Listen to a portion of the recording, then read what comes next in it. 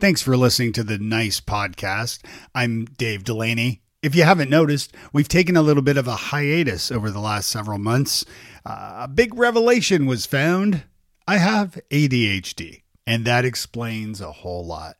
And of course, naturally, as a veteran podcaster, I started another podcast all about it. And it's called ADHD Wise Squirrels. And you can find it at wisesquirrels.com or anywhere you listen to podcasts. Just search ADHD Wise Squirrels. Pop over and have a listen. Let me know what you think. Thanks. Being memorable really hinges on understanding how forgetting works in your audience. The research shows that an hour after your presentation, they've forgotten 50% of it, which is so sad for us. A week after our presentation, they've forgotten 90%. And we don't get to choose the 10%. And the only way that you can mess with that forgetting curve is by creating emotional peaks in the audience when you're delivering the material. And emotion is directly tied to our memory. Nice. Nice. Nice. Nice. Nice. Nice. Nice. Nice with Dave Delaney. Today's episode is brought to you by Active Campaign. Are you looking for a way to grow your business? Probably, right? Aren't we all? Well, if so, you need to check out Active Campaign. This is a powerful marketing automation platform, and it can help you increase your sales, improve your customer service, and build stronger relationships with your customers. So with Active Campaign, you can create and send email campaigns, you can manage your leads and your customers, create landing pages, and you can set up automated workflows and then track the results, all in one approachable platform. It's no wonder that Active Campaign has over 10,000 five-star reviews on G2 from their happy customers.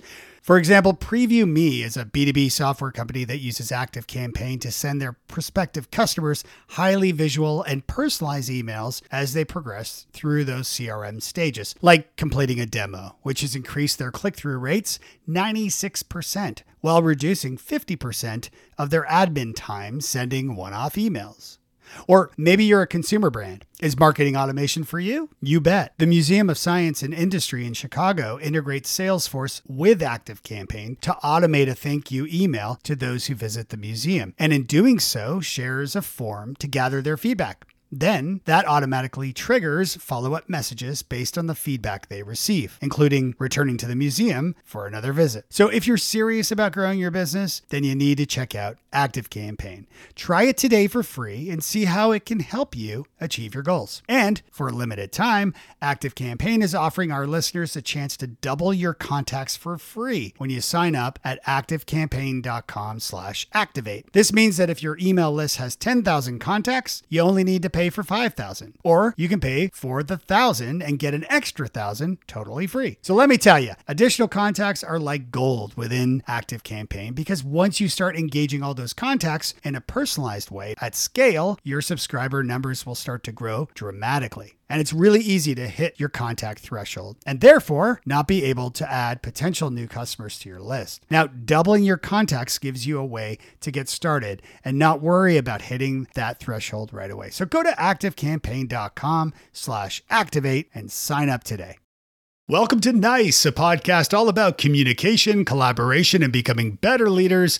I'm your host, Dave Delaney from futurefourth.com, where we help you retain talent, improve culture and communication, so you have happier, more connected teams. Today, I'm speaking with Diana Kander. Diana is a serial entrepreneur who entered the U.S. as a refugee from Ukraine at the age of 8. And today, she's an innovation consultant, a keynote speaker, and a New York Times bestselling author. Diana, welcome to Nice. Thank you so much, Dave. Yes, it's awesome to have you here. I always like to start these things with the same question, which is, what is the nicest thing someone has done for you recently? Oh, well, it's funny that you should ask that, Dave, because I came here with a present for you. Ah. Something nice, maybe. Okay. I don't know. I made you a personal jingle. Nice. Would you like to hear it? I would love to hear it. All right. It's the eye of Delaney, it's the thrill of his speech, rising up to the challenge of our conference. And the nice method speaker takes the stage with his might, and he's watching us all with the eye of Delaney. Oh my God, that was incredible. Do you love it? That is the nicest thing I've ever had. That is amazing. You have to send me the MP3 so I can Of course. add that. Thank you so much. That's great. I love that. Yeah. Who was your, was that your hubby, your co-singer there? Oh, it's a great question. It's not me singing. Unfortunately. Oh, that's not you no singing. Singing talents. No. Okay. I wish I could do it live for you on air, but I can't. Where- I wrote it. Yes. And then I have a group of friends, depending on who's available. I'm like, can you sing something for me this week? Nice. Yeah.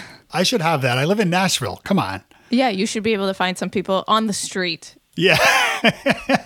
Hey, just read these words. Yeah. Yes. Yes. Sing this song, will you? Yeah. That would make sense. Where are you based? I don't know where you're based. I'm in Kansas City, Missouri. Nice. So just up the road or Yeah. Not too far from Nashville. That's super cool. So, that is amazing.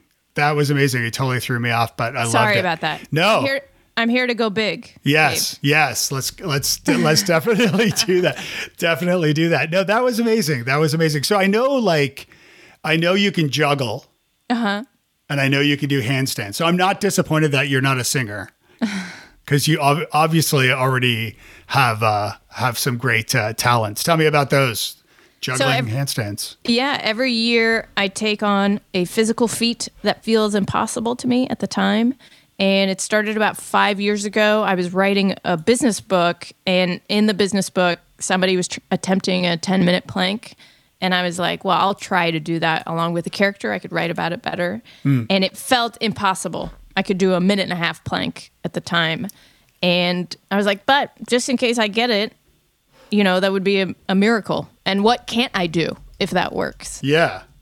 And so I ended up using the same curiosity and innovation skill set that I teach to others to achieve a 11.5-minute plank, Dave. 11.5. Wow. Yeah. It wasn't easy. There was a lot of setbacks and a lot of having to unlearn and relearn what I was doing. But and then as soon as I was done, I was like, okay, well, what's next? And so I've had for the last 5 years a number of goals, including doing handstands and pull-ups, and this year the splits. Wow. That would just scare me. I don't know if I could go there. How's it coming along? Are you doing well with it? Are you able to do it? It's going really well. I mean, It's amazing what human beings can do. I'm over 40, and I was like, I've never done the splits in my life. I could barely sit in a straddle. At our kids' like gymnastics classes, I can barely sit with them as all the parents sit. Yeah. But like I can do it now, and it's amazing what you can do when you dedicate some time to it. Does this come from the Curiosity Muscle? That's your first book? That was my second book, but yeah. But it's about how to unlearn what you think you need to get to these impossible goals and really uncover blind spots that you might have about them to unlock all this growth that's possible.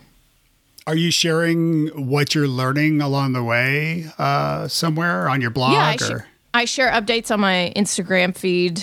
It's too much content for LinkedIn, I feel like, to post a lot of physical feats. Yes. But yeah, I very much document my failures, and at the very beginning when it looks terrible, Yeah. Yeah.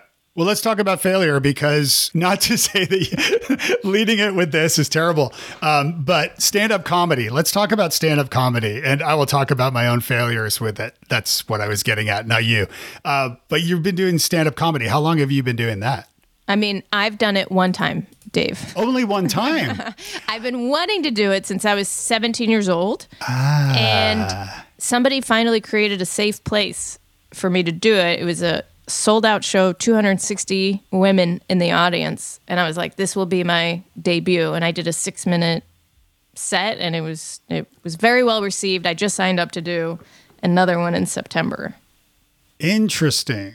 I turned 50 last year, and so I decided finally to do stand-up. And so I did 6 open mics in 6 weeks, 4-minute sets, and learned a lot about stand-up. I mean, it's not completely new to me. I've been studying comedians and performance and speakers, of course, through my whole life. But this was my first, and I've performed and studied improv comedy over the years many times. But it was my first time going into stand-up. What brought you into doing stand-up? Was it Yeah. Tell me a little bit about what led you there. I think a lot of us speakers feel like we want to do it and wonder if we could.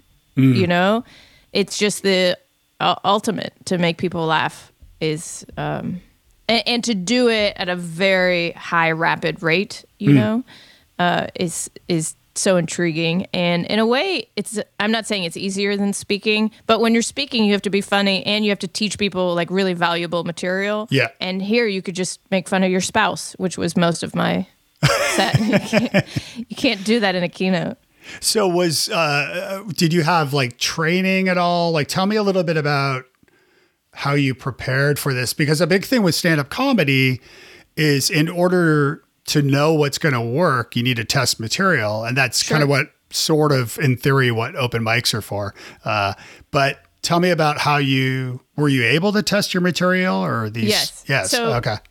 You know, how you do anything is how you do everything. And preparation is the key to being a successful keynote speaker. And so I wrote my set and then I would perform it. I would Zoom individual people and be like, okay, here we go. And so that was my audience. I did that multiple times and I did it twice with 2 comedians who then gave me feedback and ideas for other jokes and things that were boring. And so I workshopped it a lot before the actual stand-up.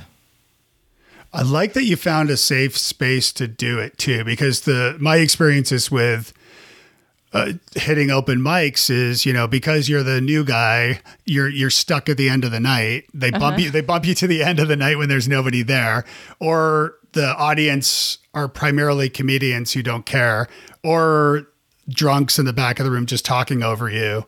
So not the best experience. I mean, I did do well with it and I did enjoy it and I haven't given up on doing this. I intend to, but I think the idea, I have a friend who did like a one-woman show, which I thought was a pretty great idea as a way to you know, perform with comedy and not have to rely on open mic sets. Yeah, I think the open mic venue is just not appropriate for me. I think when you have like a business and you're trying to test the product, you got to go to your target market. And, you know, people who are aspiring stand-up comedians were just not my audience. I'm a mom who's been married, you know, for 20 years. And that's my comedy. It just wouldn't hit with them the same way it did with this audience of 260 women who were like me. Yeah, that's great. That's great. Well, you know, and that's certainly a big part of speaking, right? Is knowing your audience. Yeah, and where your content is going to resonate. You know, you don't get upset if it's not landing with certain audiences because it might not be for them. Yeah. I found after doing those 6 weeks of open mics, I had an hour keynote in Denver. I'm based, as I said, in Nashville. So, and I tell you, I wrote about it on a blog post that I was elated. I was like I was on a cloud when I was performing. I watched the video after and I'm like, man, I was killing it. Like everybody was in stitches laughing, but they were learning new things. And I always bring a lot of humor into my presentations to begin with. But to your point, you know, you're also teaching people things. It's not just a comedy show. But speaking, like having an audience's undivided attention for an hour who paid to see me speak and who flew me there and paid me, like versus 4 minutes of God, kill me right now. Man, it was awesome. So I do encourage other speakers listening to, to experiment with stand up because man, it's a whole different thing. I mean, it certainly helps you think about material and inspires you to be funnier the rest of the time. Yeah. Have you learned about the laughs per minute, the way to measure your success as a comedian? Yes. LPM. I think Drew Tarvin taught me that. Yeah, I mean, I think about that concept all the time. It's got to be punchy. It's got to be fast. It's got to be surprising. That's amazing. So tell me a little bit about your new book, Go Big or Go Home. Clearly, you are doing that. 5 ways to create a customer experience that will close the deal. Yeah. So This book is about how to be memorable when you're pitching ideas, pitching for business, especially when you really care about like this deal and winning.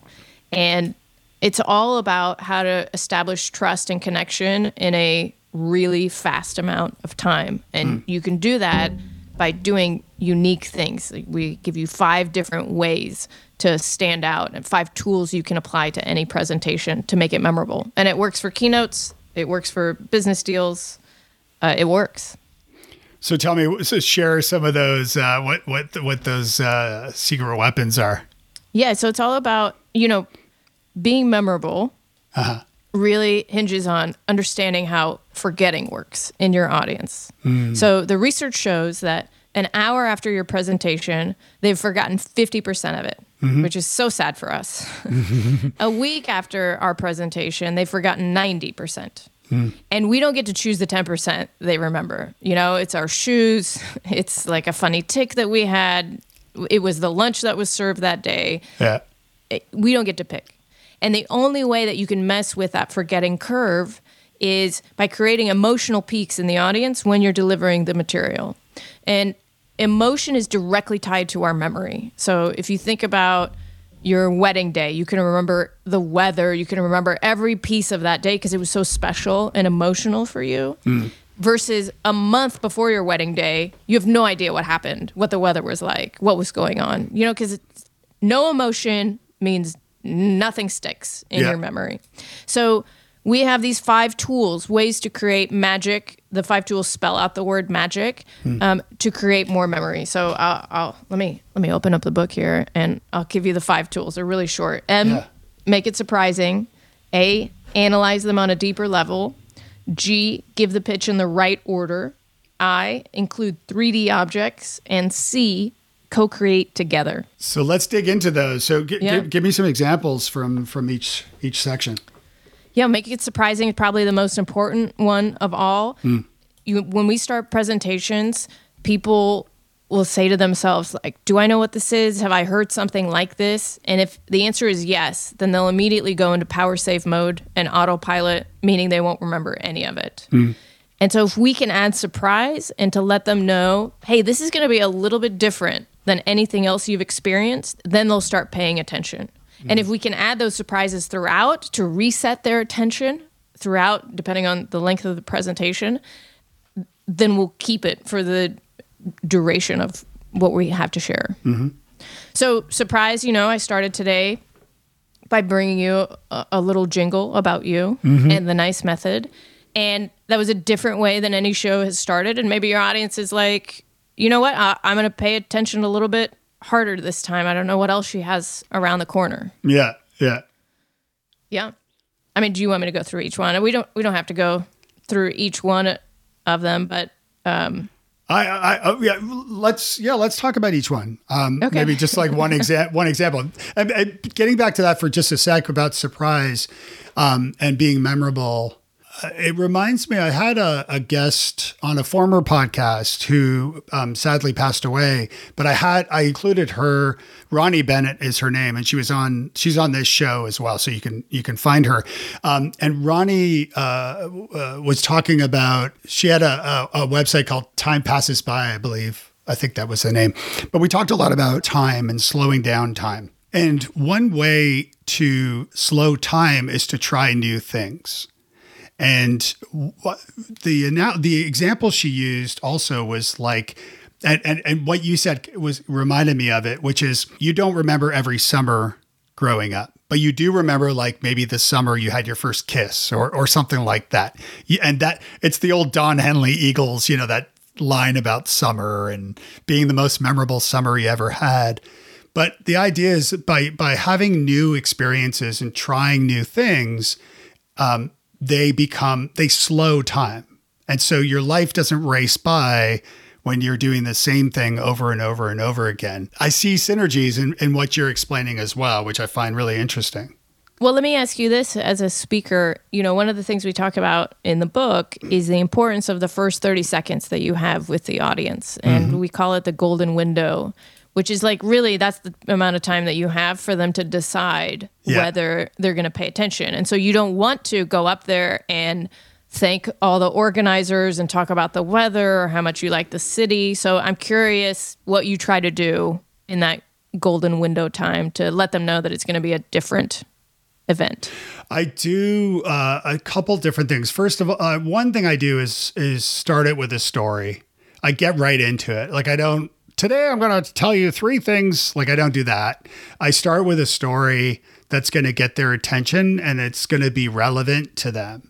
And so I start with a story. The other thing that I do, and I do it throughout presentations, is I'm not a fancy pants who just like flies in, delivers a keynote and leaves right away. I like hanging out and meeting the audience, learning about them and things like that. And if I get enough time to do that before my presentation, I make notes of a few of the names of the people I spoke with and a few bullets about like the specific things we talked about. And I put that on a card or I'll have it accessible where I can refer back to it. So, for example, I started speaking recently and Kathy from rural Alabama, I forget where she was from, she taught me a word over lunch, bumfuzzled, which is my new favorite word. And so straight away, I started and something didn't go quite right. And I said, oh gosh, I'm bumfuzzled, Kathy. And Kathy starts bawling laughing, like she's laughing her head off. And everybody starts laughing because I'm referring back to her specifically.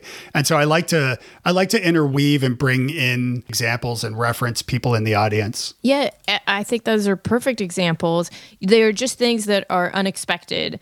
And anything that is unexpected makes us pay attention, and anything that makes us laugh. Somebody once told me this great quote: after they laugh, they listen.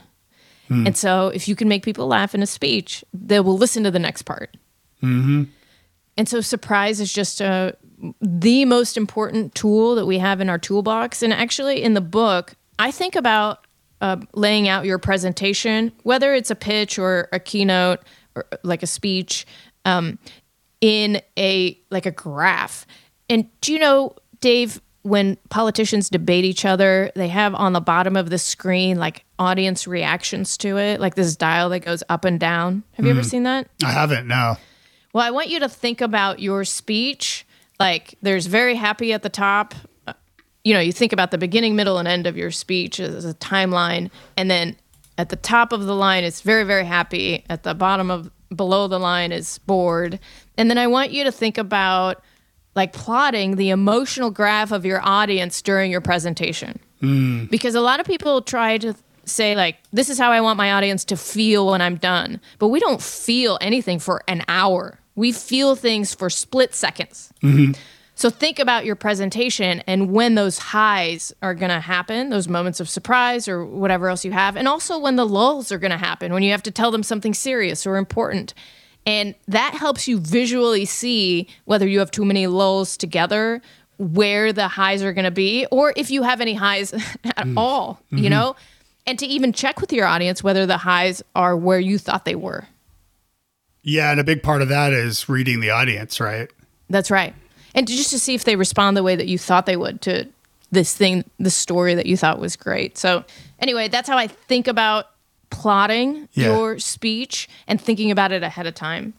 So M, for make it surprising. A, analyze them on a deeper level. You kind of already hit on this, but most people before they present do demographic research, like how big is this company, the people that I'm speaking to, how long have they been there, how many employees do they have? What do they do?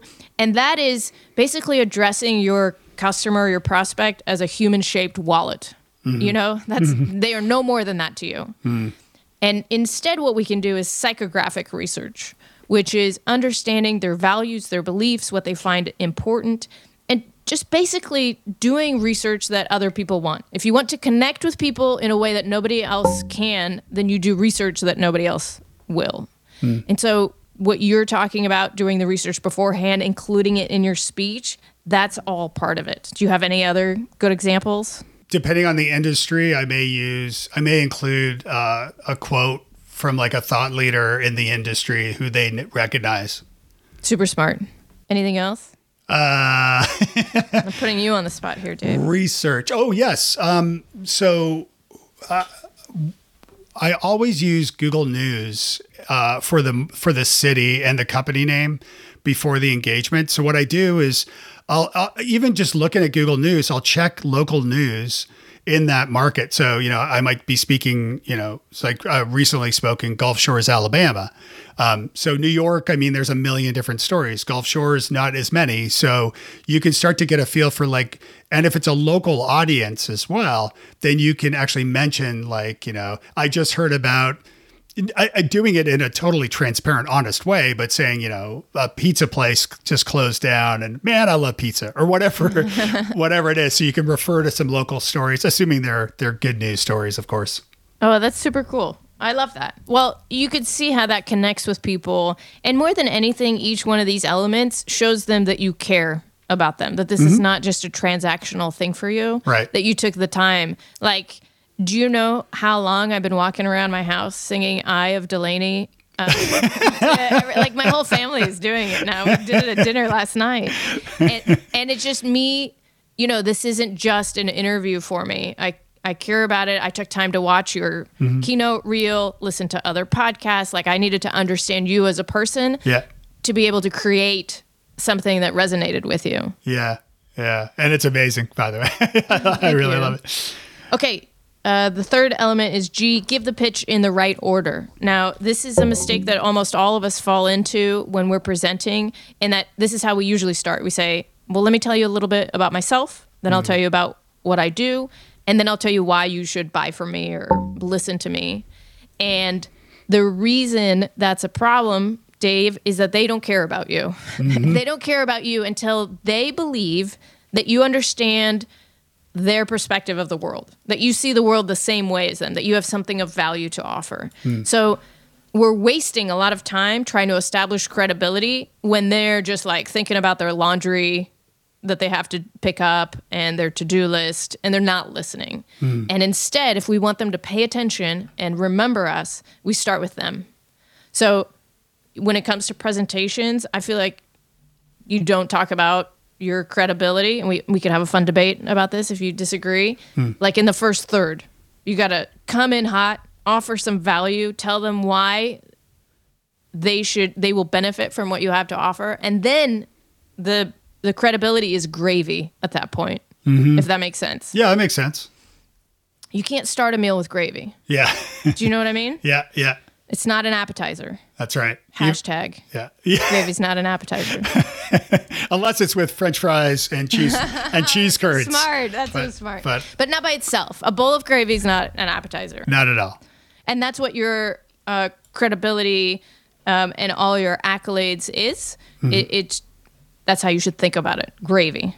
It's funny actually that you mentioned that.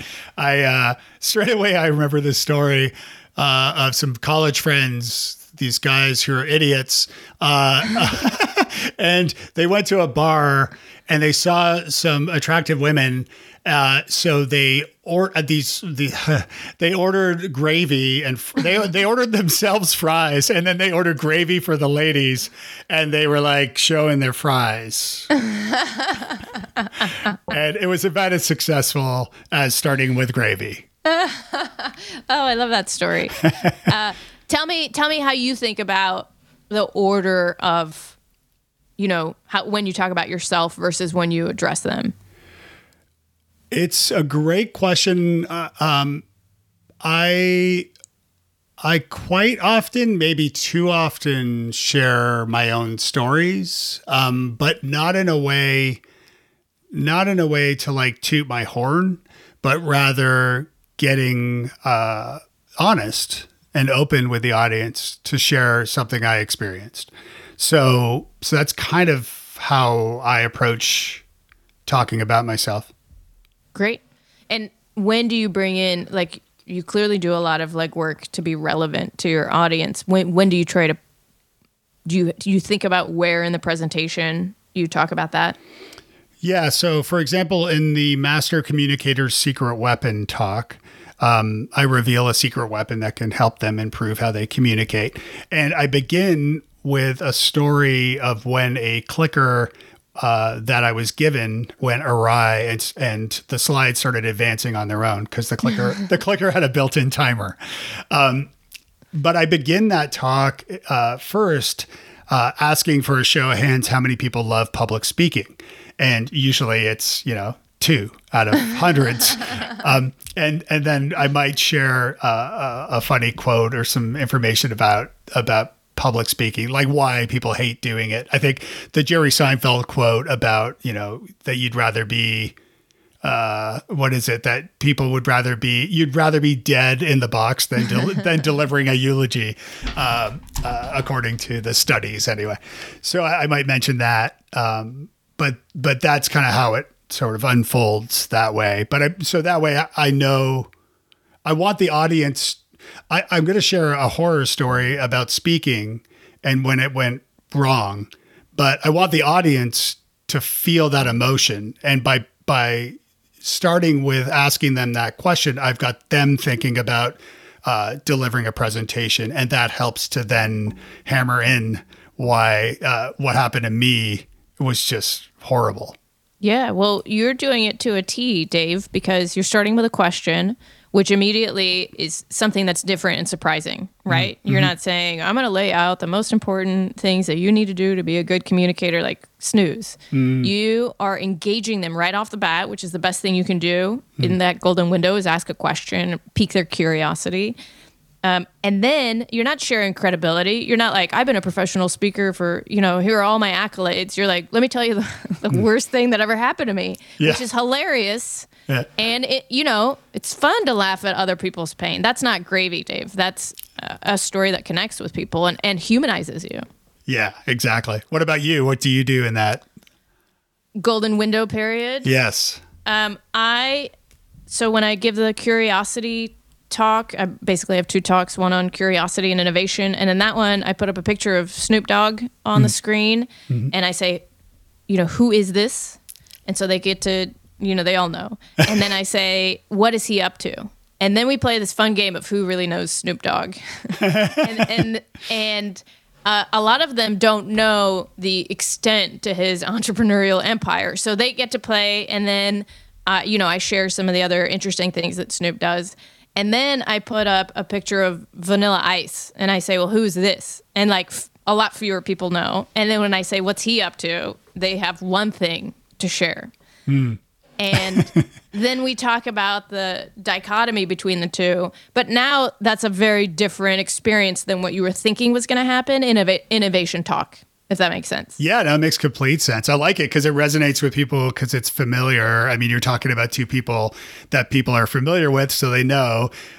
It's always new, and just about any industry you're delivering that for, Snoop Dogg has a business in. Yes. So you have that going for you as well. And then Vanilla, my only Vanilla Ice angle is that he's following me on Twitter. Heyo. And my teenagers laughed their heads off when I showed them this. And so I was in a store, like a vintage store, and we found my daughter and I, and we found a vintage, old Vanilla Ice doll. And so I took a picture of it and I DM'd him on Twitter, like a private message on Twitter, to say, hey, Vanilla, take a look at this. And never heard back. So I guess he thought I was somebody else. You were trying to build on the relationship. I see it. That's super smart. I was trying.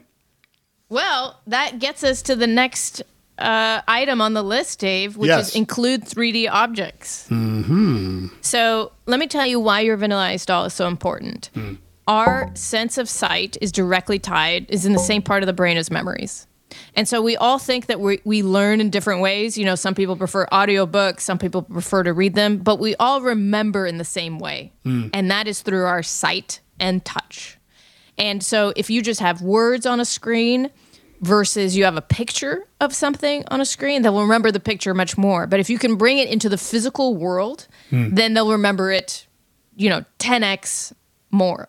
So how can we bring our stories, our experiences into the physical world? How are some ways that you do that? Well, we're not on a video interview right now. I had a whole bag of tricks, Dave, prepared, but I'm drinking out of my nice mug that I made for this show. I do that on pitches sometimes. I'll make a mug with the logo of the company that I'm talking to. And I bring it up and an opportune time, it's like I combine it with surprise. One example that I have in the Go Big or Go Home keynote is I have this product, which is called the Poo Trap. And I first show the description of the product, just text, explaining what it is. And it's basically a harness for your dog that collects poop as the dog goes. Okay? And it's even better when I, say it out loud now than you're just reading it. But then I show the picture of it. And it looks like this S&M contraption that your dog is wearing with a plastic bag, like it directly attached to their back end. Wow. Do you know what I'm saying? Yeah. And then I reach into this mysterious bag and I say, and everybody laughs, and I'm like, see, this picture is much more memorable than the text. And then I reach into this bag that I have on stage and I'm like, look, here it is. And I pull out and I say, I'm going to pass this around, see which one you remember the most. Oh my God, that's amazing.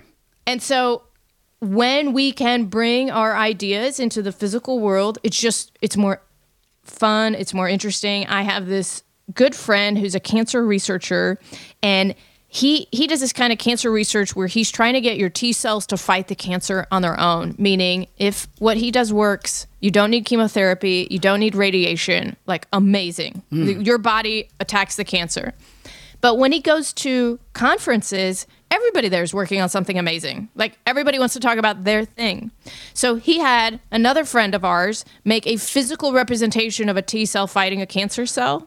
And it's this giant blob with like clear icicles coming out of it and lights. And he just goes and puts it on a table and turns on the lights. And like everybody just comes to him because it's so different. And then he gets to tell them about his research.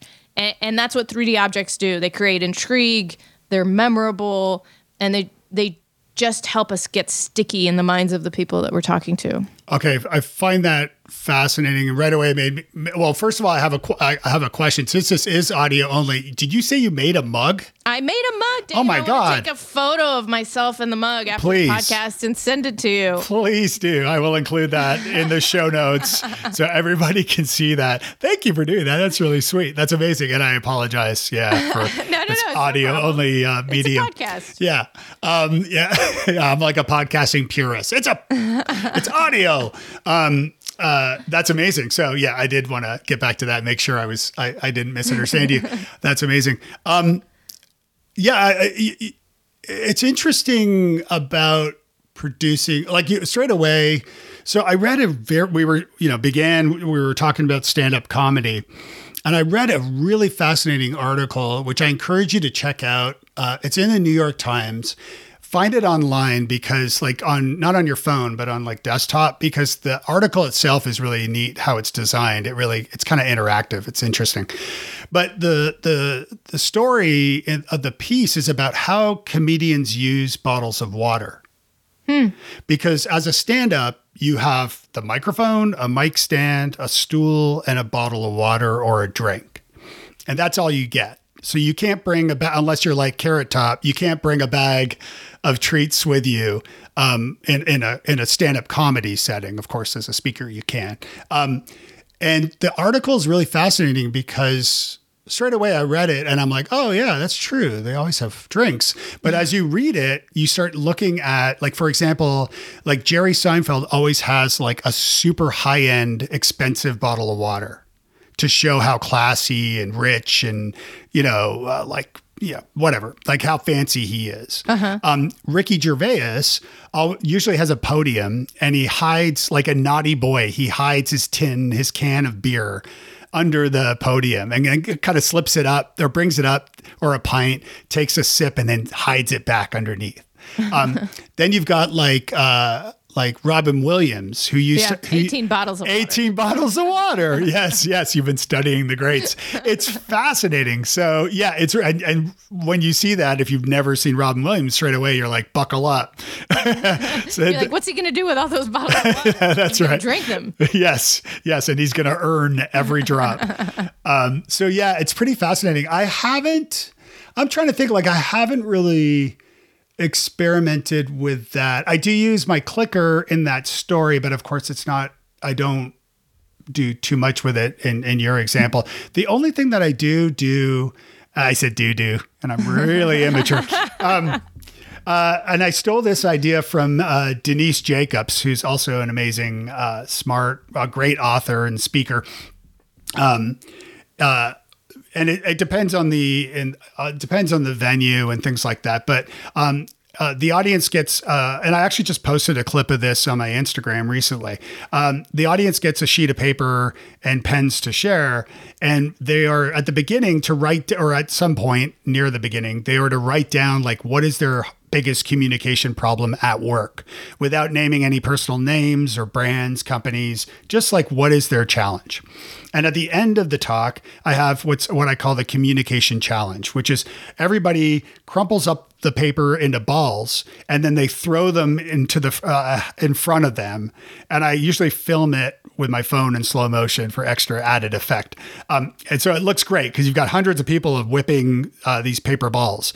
But then, so part of that Q&A part, people in the audience will start to open them up and read what they are. And then I will talk about how you can address that communication problem with my secret weapon. Oh, that's so smart. And so it makes it really engaging and tons of fun because everybody's whipping these pieces of paper. And then I guess the cleaners are probably not thrilled. Well, that's exactly it, Dave. I want people who read this book, especially in this section, I don't want them to ever enter a room without a three-dimensional object again, like a room where they're trying to close a deal or make a pitch. I want them to think about that, like, what's my 3D thing?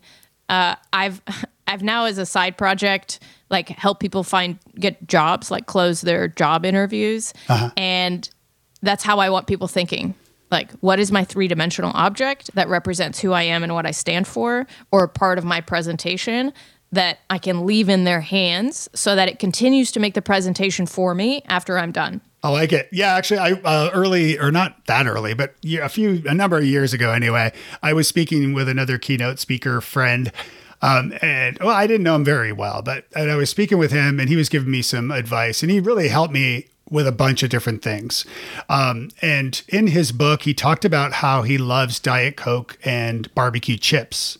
And he's Canadian. And I'm in the South where there's tons of different barbecue chips. So I ordered a Diet Coke personalized with his name on it from Coke, which you can do online. And then I ordered that for myself, got that, and then put it in a box with a bunch of chips and sent it with a thank you card. So not quite the same as in the speaking, from stage. That's exactly it. Like when we send people gifts and you just wanted to have a better relationship with him. Well, I mean, I appreciated all the advice and feedback that he gave me. So, yeah, I mean, ultimately, sure, yeah. Yeah, and that's a genius move. There's a whole section on giving gifts. We interviewed John Rulin, who's, the chief giftologist. He's very good at how to give thoughtful gifts to people. And again, it follows this authenticity and connection plan that we set up in the book on how to create more magic in your relationship. So, yeah, I actually have a note on my phone. I don't do it all the time, but when I do read a fair amount of nonfiction, like business type books. And if the author mentions like a brand or a product or something they love, or even like a model of a car or whatever, I'll make a note of that in my phone so that, if we're meeting up somewhere, I'll make sure to try to buy something that fits, that will surprise them ahead of time. Yeah. So, yeah, I don't do it enough, but I do have this long note. I need to get out more. Well, that is analyzing them on a deeper level, Dave. You're a magician. You didn't even know it. What about the C? C is co-create together. And we have this really interesting research. This woman followed a bunch of Hollywood executives around who were being pitched all day long, as well as CEOs. So people that are receiving a high volume of presentations and which ones were successful. And when you're receiving a lot of presentations, you stop really listening to what people are saying and you want to immediately put them into some kind of a box. like, oh, this is this kind of a pitch. This is that kind of a pitch. And as soon as you get into a box, it's hard to get a deal because it, mushes with everything else and not even listening to what you're saying. So the ones that had the most success are the ones that had chunks of the presentation set aside for co-creation.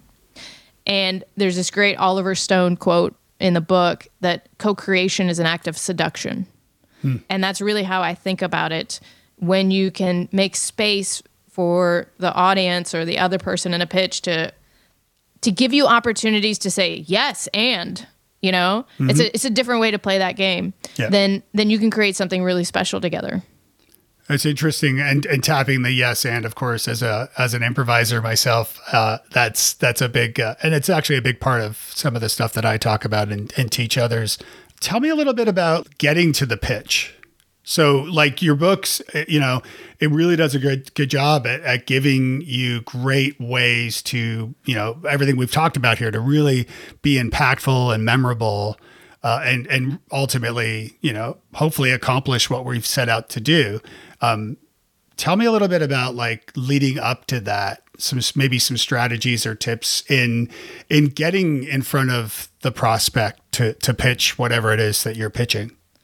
Yeah, I really think that this book is a book on how to close the deal. Like if you think about the funnel of, getting their attention and interest, I do think about this book that it serves its main purpose for you're one of three, and here's how you stand out. Yeah.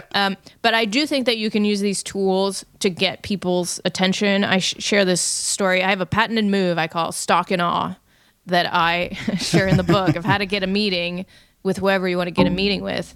And I was an entrepreneur for a whole decade.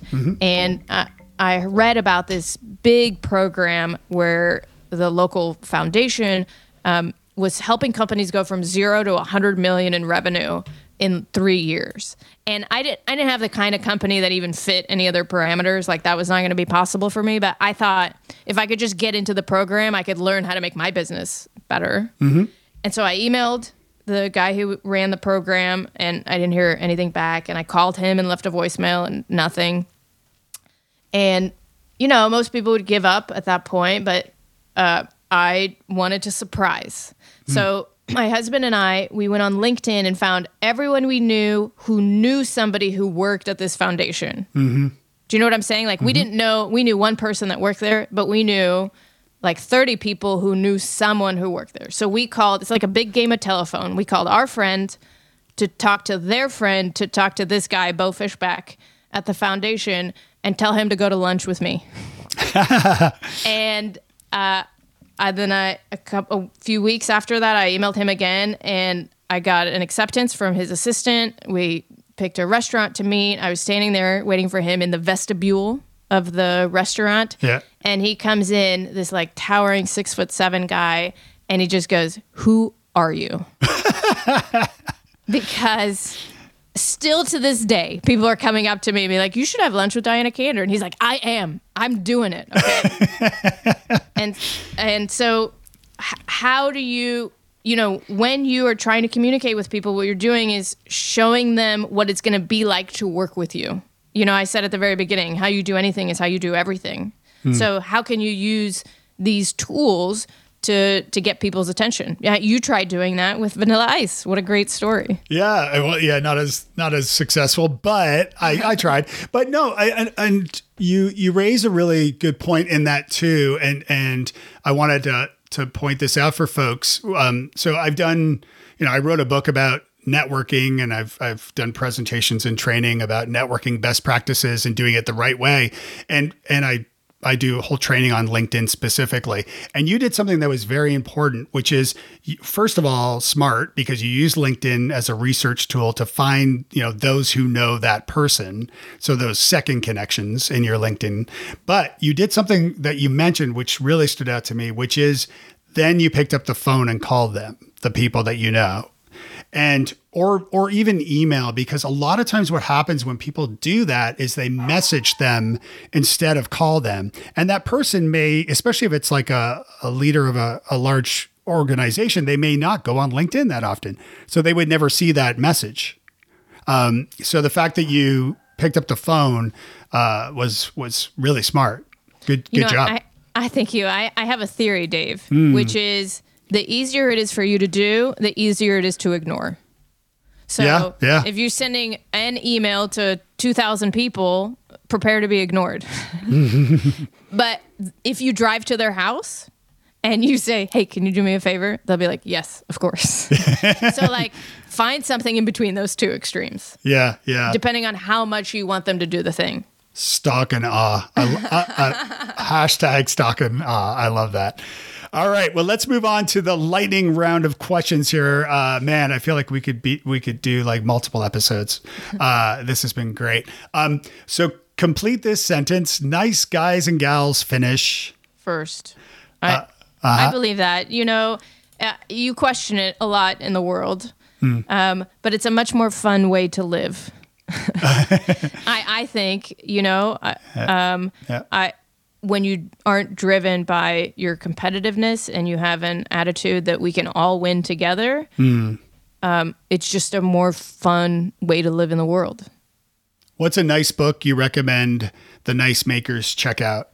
Well, I talked about John Ruhlin's book, Giftology. If you want to give thoughtful gifts to people that you care about, it's a great primer on how to do that well. Nice. I'll make sure to include links to everything we're talking about here. How is Diana nice to herself?